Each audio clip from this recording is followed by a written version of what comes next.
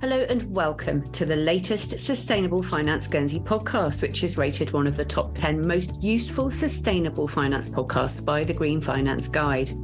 Guernsey is one of the jurisdictions leading the way in green and sustainable finance, and as part of this podcast series, we speak to and learn from some of the leading global figures in the field. My name's Rosie Alsop. I'm Communications Director at We Are Guernsey, the promotional agency for Guernsey's finance industry. And I'm delighted today to be speaking to Shannon Lancaster, Fund Manager of Global Solutions for Ravenscroft Group. Today, as well as topical trends in sustainable finance, we'll also be discussing the Ravenscroft Global Solutions Fund. Welcome, Shannon. It's great to have you with us. Hi, Rosie. Hello. How are you? Yeah, I'm good. Thank you. So let's start by introducing you to our listeners. Shannon, tell us a bit about yourself, your background and your work at Ravenscroft. Right. So I work in the discretionary investment management team here in the Guernsey office at Ravenscroft. And my job is predominantly in the fund research team. So I spend most of my time doing the research and monitoring of the funds that sit within our Ravenscroft fund range.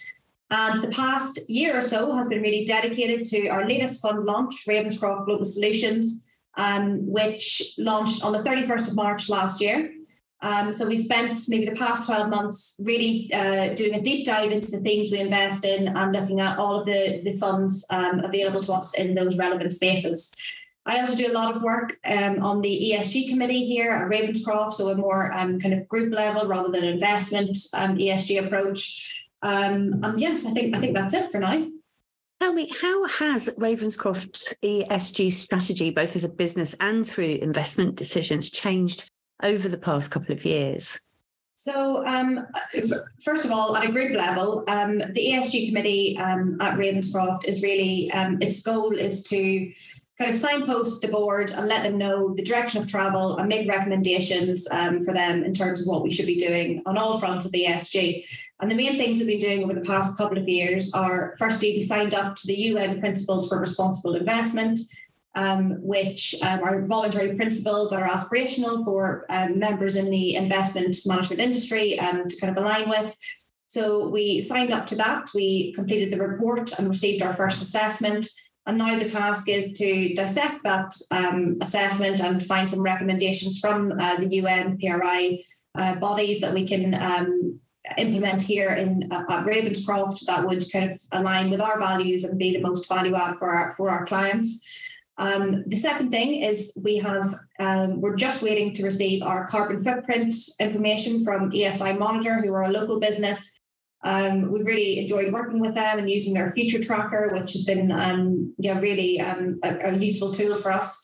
And then once we have that report, we can then make the decision and report to the board on what we believe the next steps are and the recommendations in terms of mitigating and reducing that carbon footprint. And sorry, carry on. No, so that is the group side of stuff. And then on the investment piece, we've been really integrating the UNPRI suggestions and recommendations, and we've been integrating ESG since about 2013. So it's really been for us about formalising and refining the ESG processes and, making sure that we're doing what's authentic and right for the team while also remaining relevant and competitive.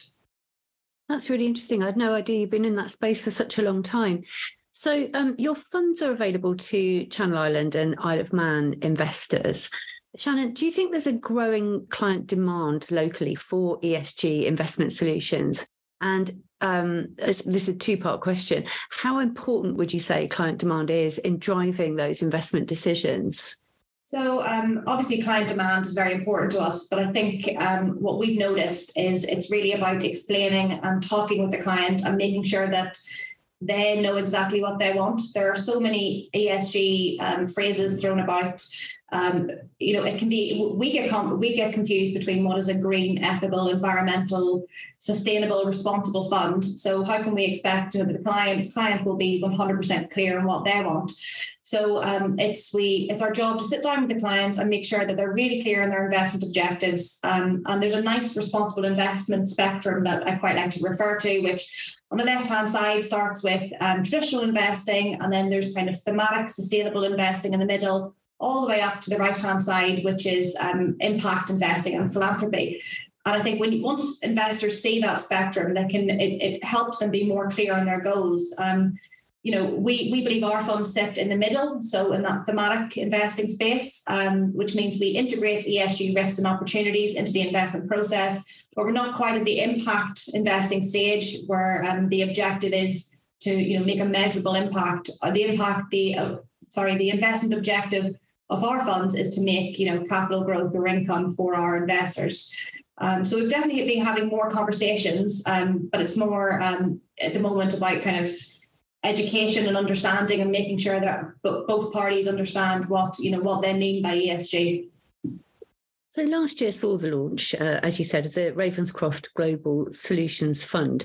Can you give us an overview of that fund and how it differs from ESG green or sustainable impact funds? So Ravenscroft as a house are global and thematic investors, which means that we identify themes we believe will be around for years to come and potentially changing the world for the coming decades. This can be things like changing demographics, accelerating innovation, and rise of the emerging market consumer, which we've been looking at for over 10 years now. But like I said, as part of my job, I have to monitor and research those themes and the funds within them. And what we noticed over time is that those themes and the opportunities to invest in them had really grown. So we would have been presented, 10 years ago with a broad healthcare fund, and now we were being presented with a more niche thematic fund like an oncology fund, or possibly a healthcare discovery fund that's investing in cutting edge innovation in healthcare. And it became really clear that we could build a standalone portfolio of those kind of businesses and those kind of funds. And for us, it's all about 5 key investment themes. So we invest in environmental solutions, basic needs, resource scarcity, emerging equality, and energy transition. And through those 5 themes, we have 16 underlying fund managers that are all looking to solve some of the world's greatest challenges. And this can be in areas like oncology, as I mentioned before, decarbonisation, and even things like nutrition and looking at our food security and food supply system. It's really, really exciting stuff. It really does sound like it. Now, can you explain your approach to SFDR and describe how being UNPRI signatories impacts your investment philosophy? So through our work with the UNPRI, we've had some really excellent feedback and good recommendations from them in terms of really, like I said, how to formalise and refine our investment process. I think the main thing for us was getting some good stewardship and responsible investment policies in place. So while we were doing a lot of this already, it was just really putting it down in writing and ensuring that the entire team was aware of it. I've also been working closely with other teams across Ravenscroft, including cash management and precious metals, for example, so we can make sure that we're aligned across the group in terms of ESG.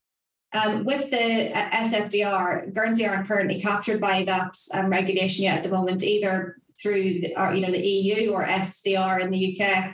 But we believe that we would sit in an Article 8 position, or all of our funds would be Article 8, not just Global Solutions, in that we integrate ESG risks and opportunities, but it's not. It doesn't form a key part of the investment objective. And the way we do this is through those things. So you touched on it very briefly just now, but how does it fit with the wider fund selection at Ravenscroft and the concept of thematic investing? So we're global and thematic investors across the fund range, and we have 4 fund of funds currently. So we have our income, balanced and growth fund, and then global solutions. And if you imagine a risk spectrum that goes from left to right, income sits at the bottom of that risk spectrum that has less equity. Balance is about 50% equity, 50% bonds. Growth is slightly more growthy and has more equity. And global solutions is a 100% equity fund. So while we have thematic equity exposure to some extent in the other income, balance and growth funds, the Global Solutions Fund is purely thematic. So it's just themes, and it's a full equity fund. So it sits right up on the right-hand side of that risk spectrum, and it is suitable for investors with a longer time horizon. So, 7 to 10 years minimum. So what are some of the emerging thematic investing trends that you're seeing recently or looking at for the future? Obviously, the one that's hot in the press at the moment is artificial intelligence, and we've really been hearing about how that can be applied across various sectors. A few years ago, I think I would have assumed AI meant just technology sector, would just impact technology businesses, but seeing how AI will really change multiple sectors and impact lots of different companies has been really exciting. Things like the metaverse as well. We had no idea I had no idea the metaverse could be so kind of groundbreaking in terms of how it will help people improve things like education. We were told by one fund manager about being trained, surgery and doctors being trained in the metaverse, and that was a particularly exciting example for us. The other kind of innovating themes and trends we're seeing outside of AI are things like healthcare. So really innovative healthcare businesses that honestly, after you have these meetings with fund managers, you're so excited about the future. We have an oncology fund that gives 10% of its management fee to cancer research charities. And we started that meeting off, and as you can imagine, it was a Monday morning, and we were talking about cancer, and this is going to be a rough week. And usually, fund managers split their portfolio by sector or region. So it'll say technology, healthcare, whatever exposure they have, US, Europe. And this fund manager had their portfolio split by tumour type. And I thought, this is going to be a particularly rough Monday. But actually, by the end of that meeting, Sam Dovey and I, Sam's our group head of fund research, we left feeling really energised and happy and positive about the potential new innovative kind of businesses that are being invested in through these funds, and really happy that we could play a part in that as well. The possibilities are, hopefully limitless, really. Can you talk us through some of those portfolio of investments and the projects that you are currently excited to be investing in? I know you've just mentioned the oncology one, but is there anything else? So our first theme and our core theme in the portfolio, we have 35% exposure to environmental solutions. We have 4 funds in this space that all do something a little bit different. Maybe one that might be nice to pick out is 91 Global Environment, which is a decarbonisation fund that really focuses on either the carbon avoiders or the businesses that are helping other companies to avoid using carbon or reduce their carbon footprint. We also have Montanaro Better World that invests in environmental solutions theme, but further down the market cap spectrum, so more in the small and mid cap space. Within our basic needs allocation, we access a couple of different underlying kind of sub-themes. We believe everyone across the world should have access to clean water and efficient waste management systems. So we get this exposure through Schroeder Food and Water and Regnan Waste and Water, which are 2 different funds accessing different parts of the water and waste management system. And Schroeder has a little bit of food and nutrition exposure. We also have food exposure through Pictet Nutrition. Obviously, we believe everyone should have access to nutritious diets. So Pictet Nutrition invests in consumer staples businesses, all the way up to businesses like agri-tech, trying to help us be more efficient with our farming. So some really exciting kind of cutting edge businesses there as well. That sounds absolutely fascinating. It honestly, having challenged these fund managers makes you so excited about the future. It can be so easy to be so down about these things, and watching the news can be pretty heavy. But especially, last year we had there was obviously a lot of news about the energy security situation and our move to a clean energy economy, and whether that would be prolonged or kind of kicked down the road a little bit with everything that was happening with Russia, Ukraine. And our meetings with energy transition fund managers were just so eye-opening and reassuring. And, it is going to take us a long time to get to our clean energy future. We would all like to get to that low carbon economy tomorrow. But in reality, we can't forget about the traditional energy players that got us here. And, some of them might be part of the solution. So our fund managers in that space are actually quite uniquely placed in that some of them actually have experience managing traditional energy funds as well, which you don't often find in clean energy fund managers, which are usually people that have been doing this for 10 years. We have fund managers that have been doing this for 30 years plus. So they have relationships with BP and Shell. They have those big contacts at businesses, and the doors are open for them to go in and have these conversations and have a seat at the table. So we definitely believe as well that a lot of people have pulled money back blindly out of energy companies over the past couple of years, and I can definitely understand why. But I think from our point of view, being active owners in those businesses is probably a better position to be in than en masse selling our shares and letting private equity companies, take majority stake in these businesses and run them into the ground. At least if you have a stake in the business, you can, have a seat at the table and you can have your opinion and, hope to help those businesses transition.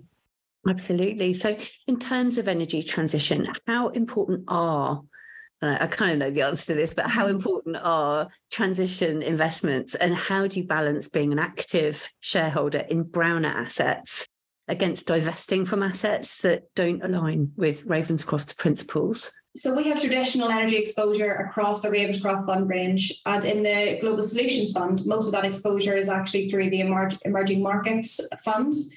These regions are actually particularly vulnerable to the impacts of climate change, and there's a lot of other considerations that have to be made when investing here. And those domestic energy producers are actually very important in that transition, and obviously they are years behind developed world. So we definitely need to invest in the domestic energy players there. In terms of developed market energy players like BP and Shell, we have exposure to those through our income balance and growth fund, and we do believe that you can find a good active fund manager that could be able to select the best kind of traditional energy companies that will be transitioning.